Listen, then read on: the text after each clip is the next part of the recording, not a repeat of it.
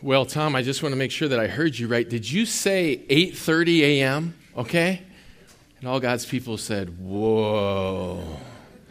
Yes, 8:30 a.m. And be encouraged. We're hoping that this will be a short-term Sunday morning, a situation that will just be for the short term, and that God will go before us and continue to work out the details. We are very thankful that we have the opportunity to go back and provide our children with a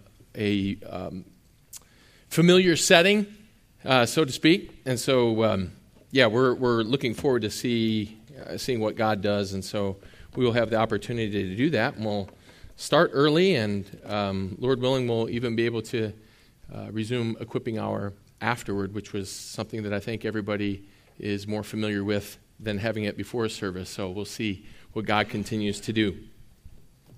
Well, if you're joining us today for the very first time, you're a first-time guest, we're thrilled to have you here. And if you're one of our regular members, it's always a pleasure to see you as well. But wanted to share for our guests, our church family is currently going through a series called The Cornerstone Ministry Pillars. And this series features for us the philosophy of ministry for our church. And as we gather weekly, and as different ministries take place in our church, there are things that we want everyone in our church family to be familiar with. Cornerstone Bible Church is a praising church. And all God's people said, amen, right? We are a praising church, whether we gather corporately on Sunday or in a smaller setting within different ministries. We want to be praising God with passion, and this reflects the heartbeat of our church. We desire to praise God for the salvation that we have in Christ. We want to praise God for the sanctifying work that He continues to do in our lives. We want to praise God for the future glorification that's promised to all of us who believe. And we want to express our praise through music, and we want to express our praise through physical expressions that honor the Lord to the utmost. Cornerstone Bible Church is also a preaching church. The Word of God provides direction for all of our ministries, and preaching the Word with precision is the goal and the desire for every person that will ever stand behind this pulpit, and for all of our teachers that will be teaching in the classrooms. We are a gospel-preaching, Bible-based ministry committed to the full counsel of the Scriptures. Cornerstone Bible Church is also a praying church. Praying to God with fervency is a ministry pillar that we were introduced to last week. And this allows us to express our love, our trust, our dependency upon God for all of our needs. And it is His desire, as we're His adopted children, sons and daughters, that we would come to Him based on the redemptive work of His Son, the Lord Jesus Christ. And last week we had a brief introduction to this vital ministry pillar for our church. And after we conclude with the overview of the prayer pillar today, next week we will finish our series with our fourth and final ministry pillar, which is progressing in evangelism and discipleship. Okay, and we'll need a couple of weeks to cover that. Today's ministry pillar, again, is praying to God with fervency. And we're using James chapter 5 as a platform for this pillar. And so if your Bibles are with you today, if you'd open those up to James chapter 5, we're going to go ahead and get started. Allow me just to give a brief overview of what we covered last week. Actually, we're going to go ahead and start by reading our passage together. Let's do that. James chapter 5, verses 13 through 18 say this: Is anyone among you suffering? Then he must pray. Is anyone cheerful? He is to sing praises. Is anyone among you sick? Then he must call for the elders of the church and they are to pray over him, anointing him with oil in the name of the Lord. And the prayer offered in faith will restore the one who is sick, and the Lord will raise him up. And if he has committed sins, they will be forgiven him. Therefore, confess your sins one to another, and pray for one another so that you may be healed. The effective prayer of a righteous man can accomplish much. Elijah was a man with a nature like ours, and he prayed earnestly that it would not rain. And it did not rain on the earth for 3 years and 6 months. Then he prayed again, and the sky poured rain, and the earth produced its fruit. Our passage we shared last week provides 3 reasons why praying with fervency should be a pillar for your life and for our church. And we looked at the first reason together, and it was this: praying to God reveals our dependency. It expresses our dependency upon him. Today we're going to get to the second and the third reason. Praying to God, right? Praying to God specifically in fervency reveals God's provisions. And lastly, as we'll see in our third reason, praying to God reveals God's power. And I believe that these notes are in your bulletin for you. And if not, you'll be able to track with us. And so last Sunday, we tackled the first reason together, and we engaged all 3 questions that come in the opening 2 verses of this passage. These 3 questions are followed by 3 commands which test a believer's dependency upon God in prayer. And the first question asked, is any among you suffering? This led to other implied questions, such as, what type of suffering is being talked about here? How are believers to respond to spiritual suffering? How does praying express our dependency upon God when we're suffering spiritually? Our passage helped us answer these questions. Our Heavenly Father desires for us to be dependent upon him for wisdom and guidance for all of our needs, especially when we're faced with spiritual trials and needs. The second question asks, is anyone cheerful? How is praising God in prayer an expression of our dependency upon him? God allows us to express dependency upon him even through our praising of him. The response of singing or singing songs of praise, we learned, is a prayerful response for believers to employ fervently. And it's also a unique way that we can express our dependency upon the Lord as we acknowledge his provisions of grace that allow us to have an inner attitude of cheer. Well, there's a third question asked. Is anyone among you sick? And here God grants us insight into how intercessory prayer allows us to also acknowledge our dependency upon him. How does praying with fervency move us beyond our own individual needs to be praying for the needs of others? And our passage provides answers. When we are without strength, right? That's what it meant to be sick. We learned that in the passage last week. When to be sick, it means to be literally without strength. God has ordained for us to call on the praying ministry of other believers within the church. And I didn't get to share this quote last week because there was really no place for it to fit in, but it relates to intercessory prayer, and I loved it so much, I just wanted to share it with you, and we're going to fit it in right here. And it's this. One pastor said, intercession is truly universal work for the Christian. No place is closed to intercessory prayer. No continent, no nation, no organization, no city, no office. There is no power on earth that can keep intercessory prayer out. It's so true. And more will be said about intercessory prayer as we continue to journey through our passage this morning. But understanding reason number one as to why praying with fervency should be a pillar of your life and of the church is a priority.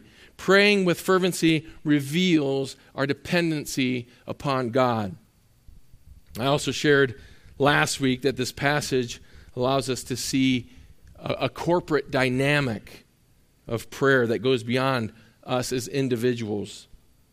And we'll see this develop even more as we consider our second and third reasons. Our passage, again, 3 reasons why praying with fervency should be a pillar for your life and for the church. Reason number 1, it reveals our dependency. Reason number 2, it reveals God's provision. And I want us to see a big picture of this passage. There's a logical progression that's taking place. In the opening verses, we see the petitions. We see the needs. And we learned last week that those petitions can also come in the form of praises. That we bring God our praises because we acknowledge Him, and the grace given to us, right, is even a provision from Him. It comes from Him, and we can ask for more of those provisions. We can ask for that grace. It enables us to praise Him even more. We see petitions in verses 13 and 14, and it's followed by the provisions or results in verses 15 and 16. Okay? We see the answers of the prayer revealed in the next 2 verses. And then it ends with the power or testimony displayed through God's work in verses 17 and 18. And this is just how all prayer works. It's how true prayer works. There's petitions, okay? And then there's provisions as God answers. And sometimes it comes and allows us to praise Him. Sometimes either way, we should be praising Him, but those petitions, sometimes the provision leads to a yes or a no answer, right? And there's power. There's power, and that's the next aspect that we see, and we'll see through Elijah's example. God, when He answers prayer, it displays His power. And sometimes there's great power from God when He says no. When He says no to us as believers, it allows Him to put His power on greater display. Even His own Son prayed in the Garden of Gethsemane, and He said, Father, if it would be your will that this cup would pass me, right? And what did God say? Ultimately, what did He say? He said no. And that revealed something. And that revealed the power. And it led to all kinds of other petitions that would open up as a result of that great redemptive work that the Lord Jesus Christ endured for our behalf. Our passage has a progression. And petitions we saw last week can stem from suffering to singing, from problems to praises, and everything in between. And now we get to see the anticipated results or the provisions from God. Verse 15 starts with, and the prayer offered in faith will restore the one who is sick. And it starts with a conjunction, and the and is making a connection to the preceding text. And it offers the results or the anticipated sequence of what has just been done. And we see this in the future tenses that are in the text. Will restore, will raise, provides a sense of anticipation of the prayers that were just offered being answered in a matter of time. And the prayer of faith offered will restore the one who is sick. The prayer of faith mentioned is linked to the prayer that was just offered by who?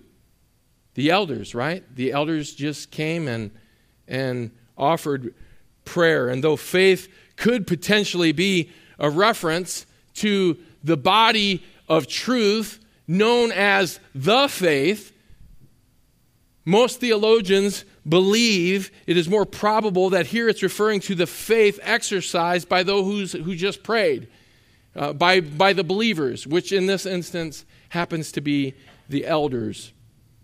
And James implies the necessity of faith in verse 15. But he says it directly back in chapter 1. And we looked at this last week. Consider it all joy, my brethren, when you encounter various trials, knowing that the testing of your faith produces endurance. And let endurance have its perfect result so that you'll be perfect and complete, right?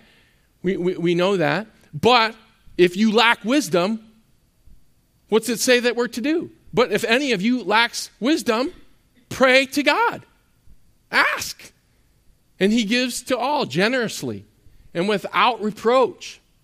But then it goes on in verse 6 and it says something that's so important for us to see. But the one who asks must ask in faith, without any doubting. For the one who doubts is like the surf of the sea, driven and tossed by the wind. And then goes on to say in verse 8, that man ought not to expect to receive anything from the Lord. He's double-minded. He's unstable in all his ways. Why? Because his faith is not real. And when we come to God, we pray in faith. True prayer is a true exercise of genuine faith and trust in God to provide us with all that we're asking him when we're praying according to his will. One day, George Mueller, a committed man of prayer, began praying for 5 of his unsaved friends. After many months, one of them came to the Lord.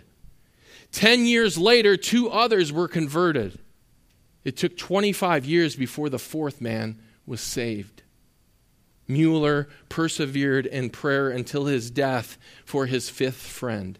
And throughout those 52 years, he never gave up hoping that his friend would trust in Christ. His faith was rewarded, for soon after Mueller's funeral, the last one was saved.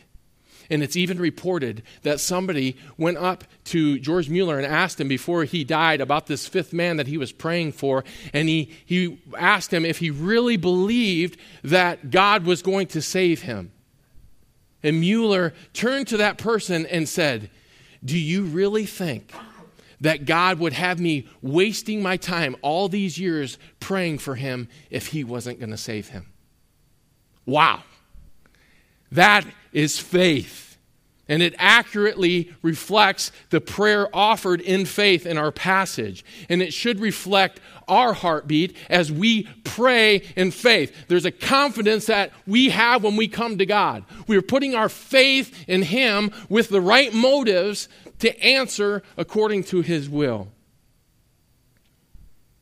Praying with faith and fervency reveals God's provision. Well, what is the result of the prayer of faith? Verse 15 shares that the prayer offered in faith for the one who was literally without strength or bedridden will restore the one who is sick, or your translation might say, will save the one who is sick. There's no reference to future salvation of the soul here, so a more fluid translation, to be restored or to be healed, is what it's calling for. And even the next portion of the verse, which says, "And the Lord will raise him up," can literally be translated, "help him to rise." And it's speaking in a physical sense. God's provision to restore is physical right here. And it's much like going to the junkyard and you see a 1957 Chevy, and maybe you're a classical car guy, and you say, "I'm going to take that car home, and I'm going to restore it. I'm going to put the effort into it," right? I'm going to fix it up, and I'm going to get it up and running again. And this is what is taking place with the physical restoration of the one who was sick. The person is being renewed to strength. They're literally getting back up and running again. Praying with fervency reveals God's provision, which in this case is physical restoration. But there are spiritual provisions, which we see at the end of verse 15 going into 16. "And the prayer offered in faith will restore the one who is sick, and the Lord will raise him up." Okay, we saw that physical aspect. And then it says, "And if he has committed sins, they will be forgiven him." Spiritually, The added assurance, if he has committed sins, they will be forgiven him, recognizes that the sickness or the physical ailment may be due to sin. And whenever sickness strikes at a human level, or death for that matter, whenever it strikes, this is always a possibility. And one commentator said this: whenever sickness does come, it is desirable for each believer to examine himself or herself, to determine before the Lord if the sickness is due to personal sin. General or common sickness, we understand this, is due to the result of living in a fallen world, right? It stems all the way back to Adam's sin. We all understand this, but sometimes sin strikes and it's directly related to specific sin in a believer's life, and spiritual reflection may be required.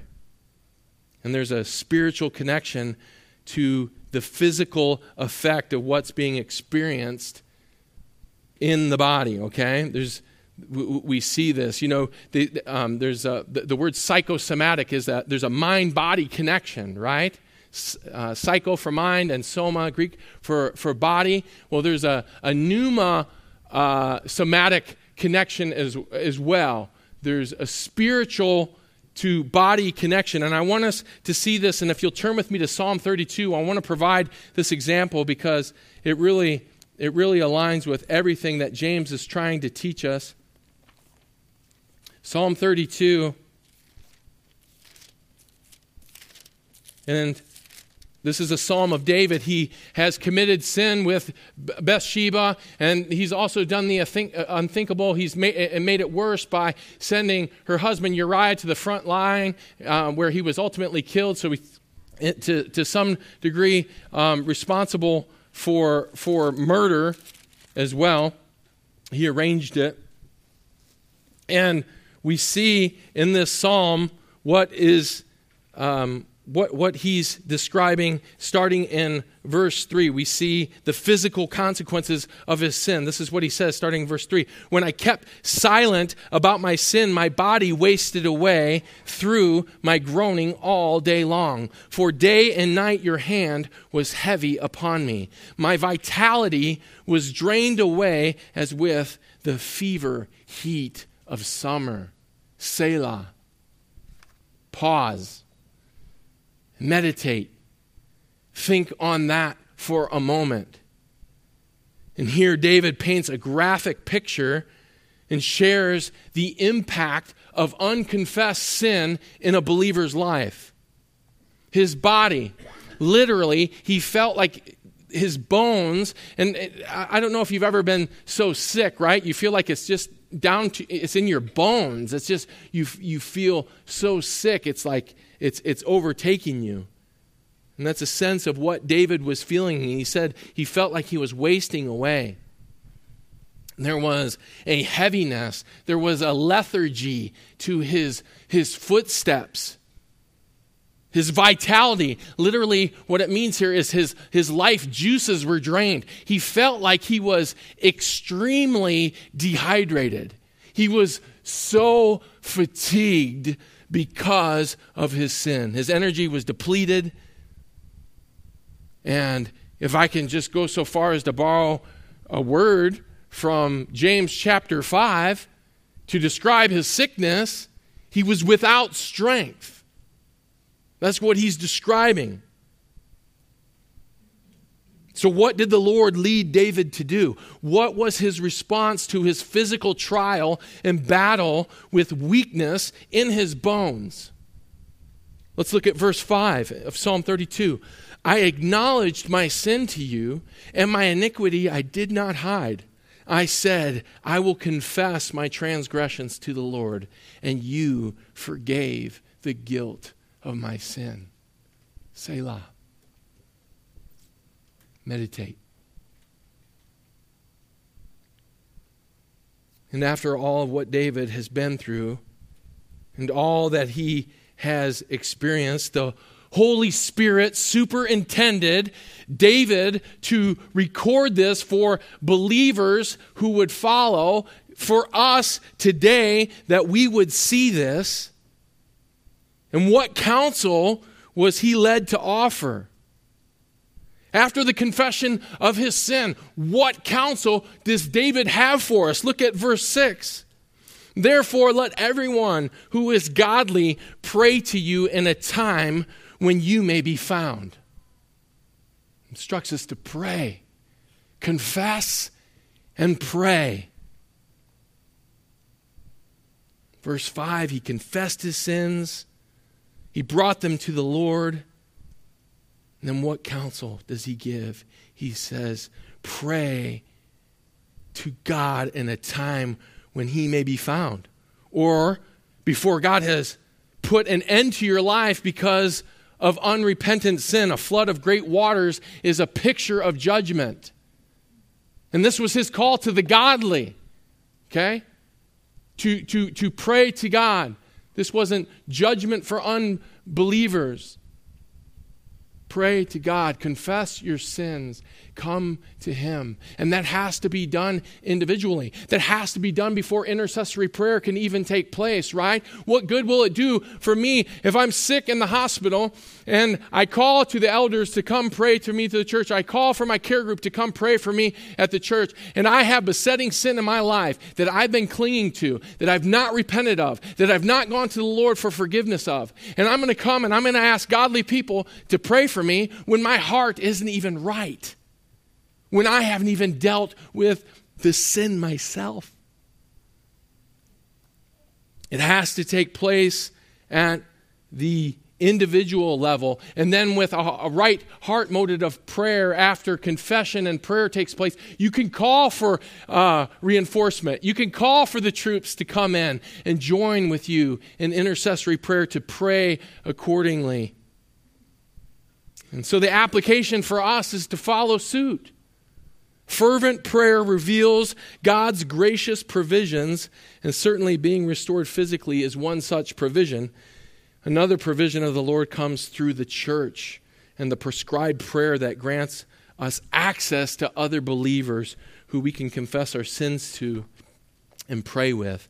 And this is Care Group 101, okay?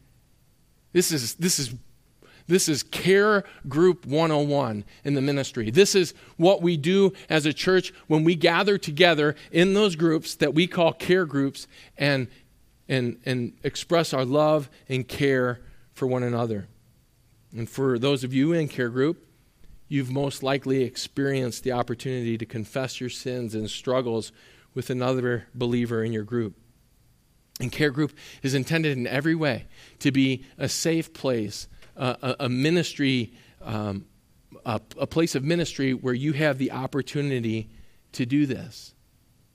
Now, let me also just say that not all care groups are created equal, okay? There's different dynamics that are going on, and maybe this hasn't been your experience.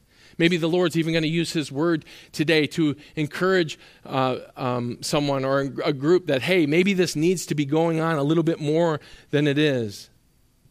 And if it isn't happening as often as you prefer, please allow me to have a shepherding moment. This isn't your cue to jump ship, okay? But it could be that if this spiritual environment doesn't exist or isn't a strength of your group, that the Lord might use you, my friend. The Lord might use you to grow it and to cultivate it within your group. Mutual ministry is a shared responsibility in the body of believers.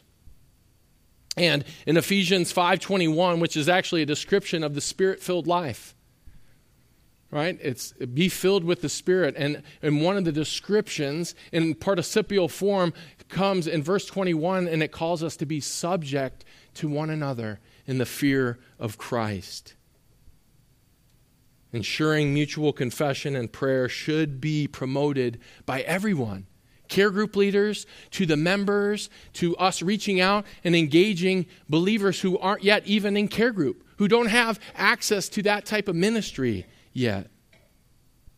And oftentimes what happens when spiritual environments don't exist that a person wants, you know what happens? People come to a church, and when they don't get that need, when they don't get it, what do they do?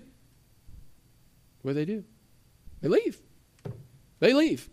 And they go to the next church. And they'll go to see if it's available to them there. And they'll go to the next church. If it's not there, they'll go again. And it's so sad.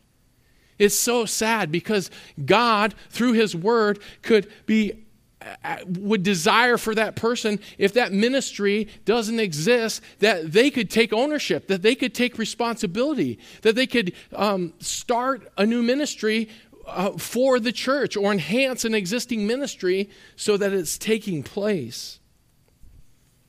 I mean, they already have established relationships. It makes sense they could just start it if it's not taking place. And if praying to God with fervency is to be a pillar for your life and a pillar for our church, then understanding James 5:15 and 5:16 will bless us immensely as we see what God provides through it. In the last part of verse 15 it says, "And if he has committed sins, they will be forgiven him." And then verse 16, "Therefore confess your sins to one another and pray for one another so that you may be healed." The reference at the end of verse 15 is, of course, to the person who will be restored by faith through the faithful intercessory prayer of believers, which in this case happens to be the elders. And our English translations appear to imply that there could be a connection to the intercessory prayer and the sick person's committed sins being forgiven. And so I wanted to unpack this just a little bit, and through careful exegesis we can get a clearer understanding. The perfect verb translated has committed, okay? It supposes a condition where the sinner is now abiding under the consequences of his past sins. And the word translated sins stands emphatically before the verb, and everyone in the church says, "Oh, now I see. This helps me so much." And you guys are so gracious. You're bearing with me. You're allowing me. It's my responsibility. It's my duty to help you understand this. You're trusting me to help you see this. And when the sins are brought forward in the text like that, there's an emphasis. And they're drawing the attention to the fact that there were repeated occasions in the past where the sick person missed doing the known will of God. But God will not withhold healing because of the past sins.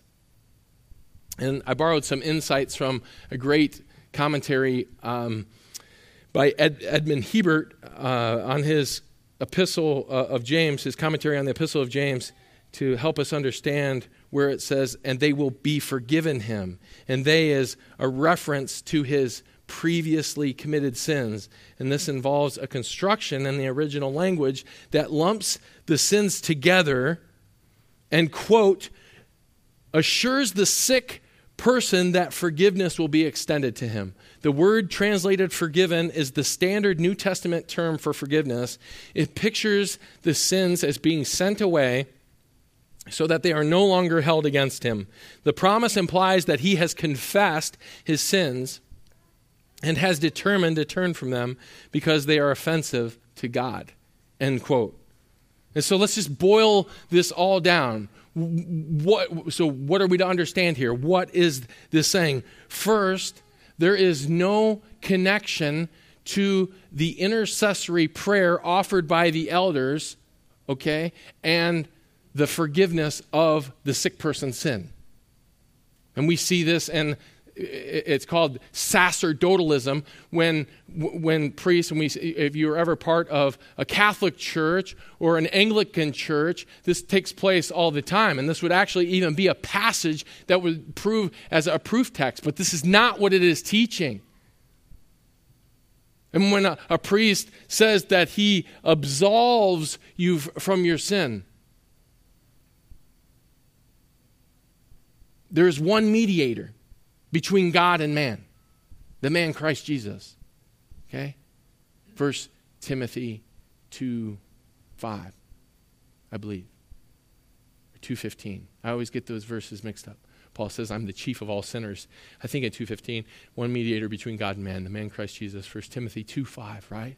There is no sacerdotalism, okay? And we want to make sure that we get this right. Second, the sins referenced in verse 15 are previously committed sins, and it's implied that the sick person has already confessed them and sought the Lord's forgiveness. And we've already shared this earlier, right? It would be foolishness for us if there's sin that ultimately is responsible for the chastisement that we're receiving and the discipline that we're receiving from the Lord, so that we would come to repentance and that we would acknowledge our sin. It would be foolishness to ask for prayer when we have not even made our own hearts. It would hinder prayers. It would hinder their prayers if we were to ask for intercessory prayer. And so we want to make sure that we see this. Now let's tackle verse 16 together.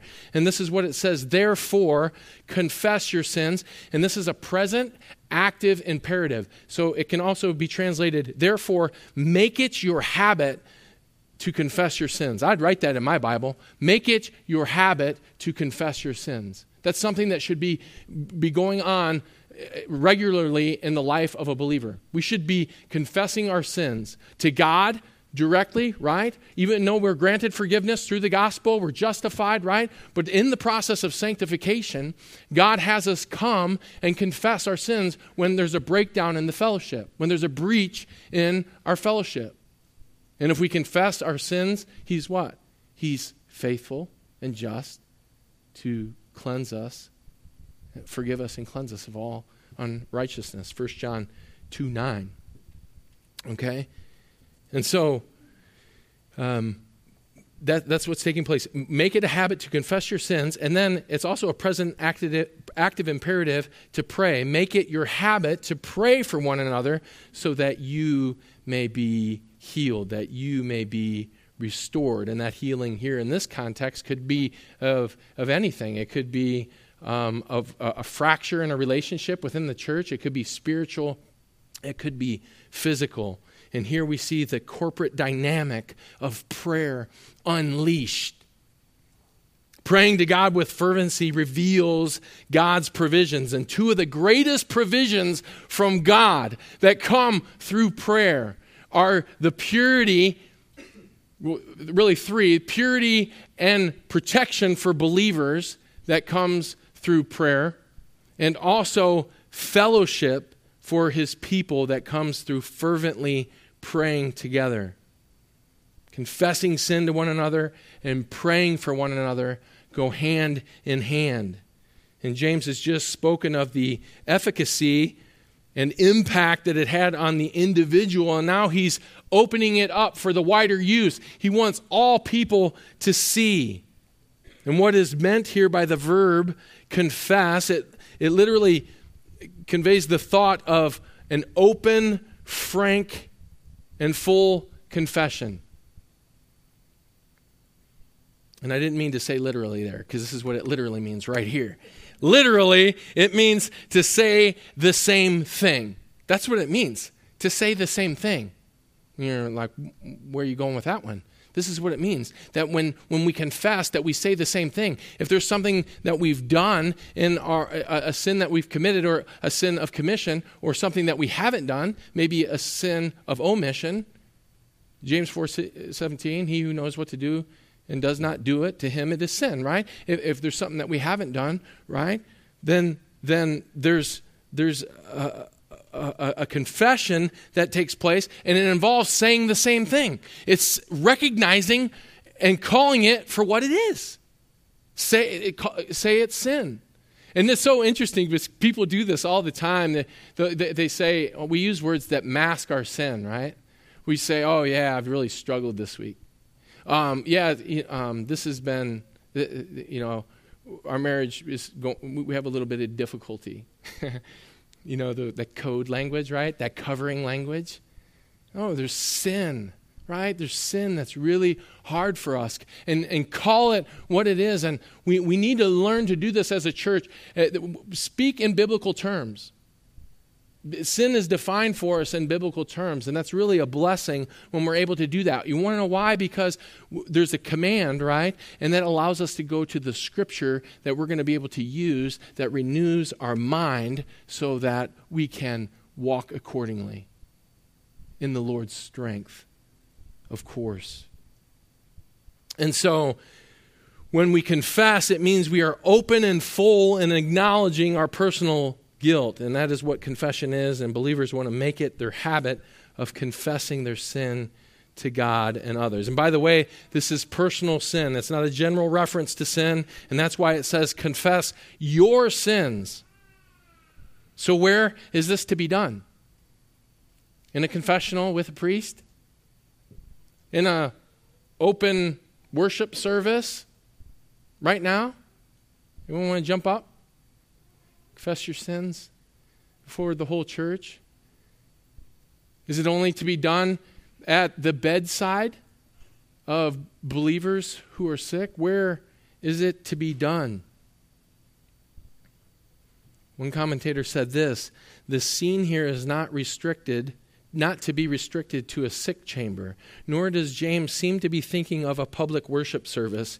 It seems to be a smaller, private gathering where confidences are shared for the purpose of mutual help and intercession. The sins confessed seem naturally to relate to their wrongdoings against their brethren, which spoil their fellowship one with another and make it difficult, if not impossible, for them to worship together as the people of God. They also may include sins that burden the conscience of the one confessing and concerning which he feels the need for brotherly intercession for victory. Confession of sin is a Christian duty and a powerful deterrent to sin. And what another great picture of care groups. What a beautiful... I believe this is exactly the setting. I believe that this is exactly the setting that was in mind. Maybe you're here today and you desire to have a setting where ministry like this, mutual ministry, really exists. And maybe you're hearing the word care group for the very first time here today. And it's just an opportunity for believers to get together and to provide the one another's for each other. And to bear the responsibility and the difficulty and the challenge that comes with the Christian life and comes with living in a sin-filled world, right? And we have that opportunity. Maybe you're a person that's been at our church for a while and you're not in a care group. And maybe the idea of being transparent or having accountability and confessing your sins to someone else makes you nervous or you're fearful. Can I encourage you? We're all sinners. Welcome to the fellowship. Welcome to the fellowship. We're all sinners, and the only bragging that we can ever do is to brag in the perfect righteousness that has been credited to our account through the Lord Jesus Christ. And we all sin, and we all fall short of the glory of God. And it is our tendency and our human pride to always put our best foot forward. And I shared this in the Ministry 1 training for care group leaders, right? We always put our best foot forward. But when we are confessing our sin, it's a willingness, right? There's a humility there, and the Lord blesses that humility when we're willing to put that, maybe that not so pretty foot forward. We're willing to share our sin. And being a Christian means that there will be some vulnerability and a need to be real. And all of us struggle with different temptations and different lusts. And some of them are the same for people. And so we can encourage each other with accountability. And I shared this at the Super Care Group meeting. I said, this is what it means to be real. Real stands for revealing every aspect of lust. And that is what we want to do when we pray with each other. And I read a quote, and I think it was in J.C. Ryle's booklet, that a man falls in public, or a man falls in private long before he ever falls in public. And that is true. right? And that's why we need each other. And that's why the Lord has ordained for us to have the opportunity to confess our sins to one another and to be praying for one another. And maybe you're here today and you're just trying to figure out how to get your life right with God. Okay? First, you need God's forgiveness. That's what you need. You need God's forgiveness, and He's willing to give it to you if you're willing to ask for it. The message of the gospel calls all people to trust completely in the Lord Jesus Christ alone for salvation. And God grants us a new life through our faith and our repentance. Repentance is turning from serving self, turning from serving self-interest and to serving God and serving others. And if you're here today and you've never asked God to forgive you for all your sins and expressed a desire that you want to live for Him and that you're done living for this world and the dregs of this life and all the emptiness that comes with it, and you're willing to trust in Him for salvation, my friend, He is willing to give it to you today. Today is the day of salvation. And not only will God give you His salvation, but He will also give you His insulation. What do I mean by that? God offers His protection and insulation to those who trust in Him. God uses accountability and transparency with other believers in great measure to grow us spiritually. And this protects us from ourselves and our own foolishness and our sin nature that actually does what? It encourages us to isolate. It encourages us to isolate ourselves from God. It encourages us to isolate ourselves from other people. Our salvation enables us to live for God and for His glory. And by His divine design, we need Christ to guide us every day. And we can get great support and encouragement and accountability from our brothers and sisters in Christ. Well, we finally arrived at our third and final reason why praying with fervency should be a pillar of our lives and of the church. First reason was that it reveals our dependency. Second reason, it reveals God's provision. And reason number 3, praying with fervency reveals God's power. Let's start with the end of verse 16, and which will lead us to the remainder of our passage naturally. It says this: the effective prayer of a righteous man can accomplish much. And here, God describes for us what type of prayer works. There's a specific aspect of prayer that unleashes God's power. It is the effective, or your translation might say fervent. And some translations actually use a combination of those two words, the effectually fervent, or effectual fervent prayer. Okay? Both communicate strengths and descriptions about the type of prayer. We'll see more about this in just a moment. And then there's the Greek word translated prayer that can also be translated need, petition, or request. And then there's a participle that is translated as it is working. And so I really like the smooth rendition of the ESV for this verse right here. This is what it says: the prayer of a righteous person has great power as it is working. That is exactly what the Greek text is communicating right there. And notice our verse. It includes a description of the person praying and calls them righteous. And the word translated righteous could be taken in a theological sense, describing a person who has confessed their sins and stands justified before God. But what James is emphasizing here is really a motive of the heart in prayer. Earlier in James chapter 4, he just got done acknowledging that there were quarrels and conflicts that existed among some of the brethren. And he challenged them in the opening verses of James chapter 4. It was really an admonishment because they were being self-centered and worldly. And according to the context, many were not praying. And those who were praying, some of the things that they were praying for stem from ungodly motives. And so there's no doubt that when he was writing chapter 5 that he wanted to emphasize praying to God with right or righteous motives. That's what's important. And so now in chapter 5, That is why we get our verse. The prayer of a righteous person has great power as it is working. Godly motives produce godly prayers, and godly prayers display godly results. Praying fervently with the right motive reveals God's power. I have a question for you. What's the first word that comes to mind? This is going to happen instantly, so I want you to be ready for it. The first word that comes to mind when you think of power. Power. The power went out. All right? Maybe it is electricity. Maybe it's an earthquake. We experienced some of those and got to experience the power of that. Maybe tornadoes, if you're from the Midwest. Hurricanes, if you're down southeast.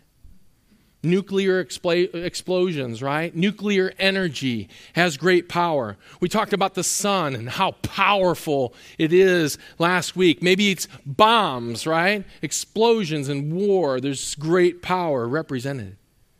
And my reason for asking this is because all of us in our mind have some preconceived idea of notion when power is mentioned. Or something that has power. We think of something. And I believe that the first thing that should come to our minds as Christians when we hear the word power is praying to God with fervency. That's what we think of. That's what we think of when we hear that word power.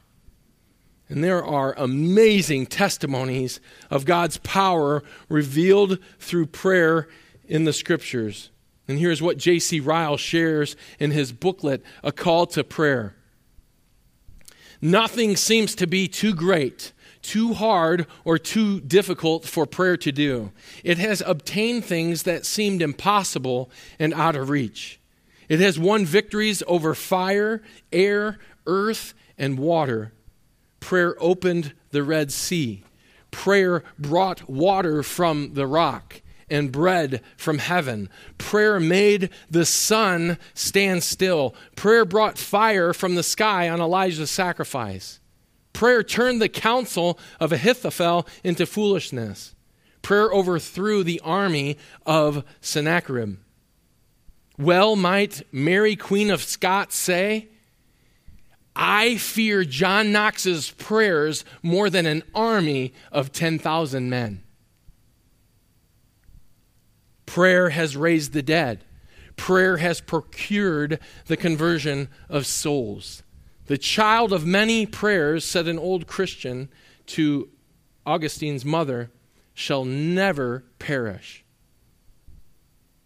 Prayer, pains, and faith can do anything. There's a direct connection seen in the Scriptures between the fervency of prayer and the power revealed by God in his answers to those prayers. And James 5 provides an amazing example for us in Elijah. Verse 17 of James chapter 5. Elijah was a man with a nature like ours, and he prayed earnestly that it would not rain, and it did not rain on the earth for 3 years and 6 months. Then he prayed again, and the sky poured rain, and the earth produced its fruit. The record of this event isn't described for us in detail in 1 Kings chapter 17, but the drought for 3.5 years proved that Baal, the falsely proclaimed so-called god of rain and fertility, it proved that he was impotent, that he had no power before the Lord. And Elijah gives us one of the most notable illustrations of God revealing his power through fervent prayer in the Old Testament. And what's interesting is that those prayers aren't even recorded for us in the Scriptures. And I think that's for good reason. Why? Because it's not about what was said. It's not about what he shared. Ultimately, we know this, right? It's about the one who answers. And this passage provides a very realistic example. Some folks are tempted to think that Christ's example of prayerfulness isn't realistic. Why? Because he was God and we're not. But we're told right here, Elijah, we are told, had a nature just like ours. And the Greek word where we get nature is really emphasizing weakness. It could be rendered that Elijah was a man with weaknesses like ours. And thankfully, the power that is connected with prayer comes from the one who hears and answers the prayer, not the one who prays. And someone once said, prayer is weakness leaning on omnipotence. Hudson Taylor said, the power of prayer has never been tried to its full capacity. If we want to see mighty wonders of divine power and grace wrought in the place of weakness, failure, and disappointment, let us answer God's standing challenge. Quote, call unto me, and I will answer thee, and show thee great and mighty things which thou knowest not. End quote. And so Cornerstone Bible Church, I have one question for you. And it's a question that we will answer together as a church, and it's a question that you, every person that can hear the sound of my voice, must answer individually. If the fervent prayer of one righteous man revealed this much power from God, if the fervent prayer of one man with right heart motives revealed this much power from God and accomplished so much, what will happen if a group, an entire congregation, a church with the right motives is praying according to God's will? That gives me chills. That is exciting. It is so exciting. And I'm eager to find out. And I trust that you are as well. And last week we had an opportunity to pass out one of these. It was a prayer guide. It's a one-page sheet. I think we have, if you weren't here with us last week, I think we should have some more in the back for you. I folded mine and then I stick it right inside my Bible. I set my alarm on my cell phone for 9:55 a.m. and 9:55 p.m. That gives me 5 minutes before 10 a.m. starts. Why? Because I want to be praying with the people in this room. Those who are able to do it. At 10 a.m. and 10 p.m. And that we would have these lists of prayers and these things that we could be praying for, and that we could have corporate unity as we strive and we plead with God together for all of our needs. For all of our needs. And we're currently meeting in a hotel conference room. And we're praying for God to allow us to buy a building. And I don't even like that prayer request, quite honestly. I don't think we need to buy it. Let's pray for God to give us a building. Why? Because He can.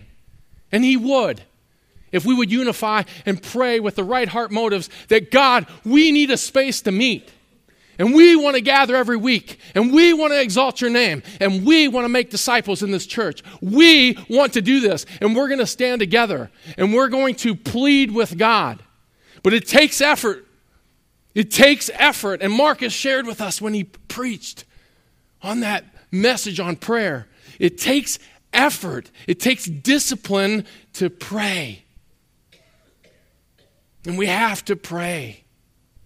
We have to pray. There's always needs. There's always needs.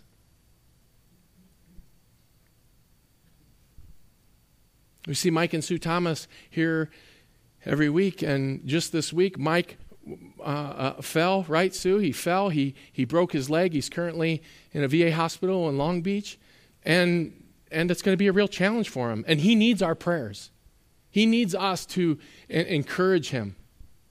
Andrew and Thea. Thea's mom's currently in stage 4 terminal with cancer, not sure what her spiritual condition is, where she's at before the Lord. We need to be praying as a church family. She has a brother, Teddy, and most likely isn't saved, needs the Lord. And we need the opportunity for the gospel to be communicated, and that God would use this ordained time, which is going to be difficult for their family, but that he would draw Teddy to saving faith. And we get to pray. We get to share these requests. And there's so many more. We get the blessing to do it together. And it will be a ministry pillar for our church. Praying to God with fervency. Last week's message and this week's message I've mentioned from this little booklet, A Call to Prayer by J.C. Ryle, which is just, it is so well done, what he has written here on prayer, and that's why I quoted from it so much. And the elders of our church wanted to make sure that every family or couple or single person received a copy of this. And so there's a box of them on that back table, and after church, after the service is over, we want to invite you. There's a copy for you to take home, and this will bless you immensely.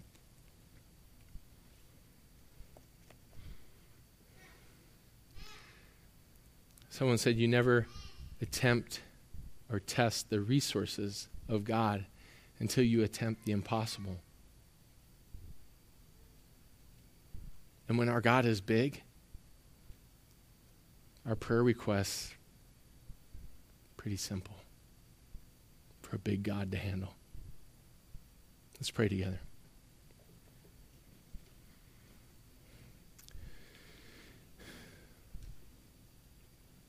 Oh, gracious Father, we are so thankful for your word and what it has allowed us to see.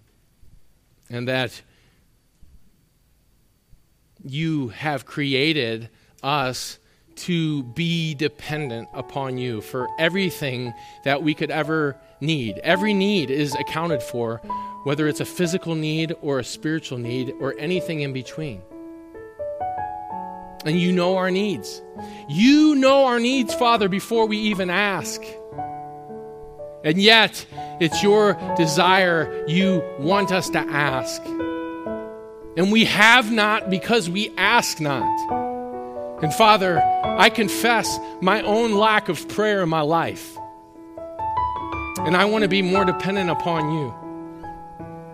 And I know that many in this room have that same desire.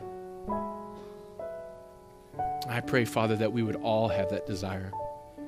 I pray that you would do something special through the prayer ministry of our church.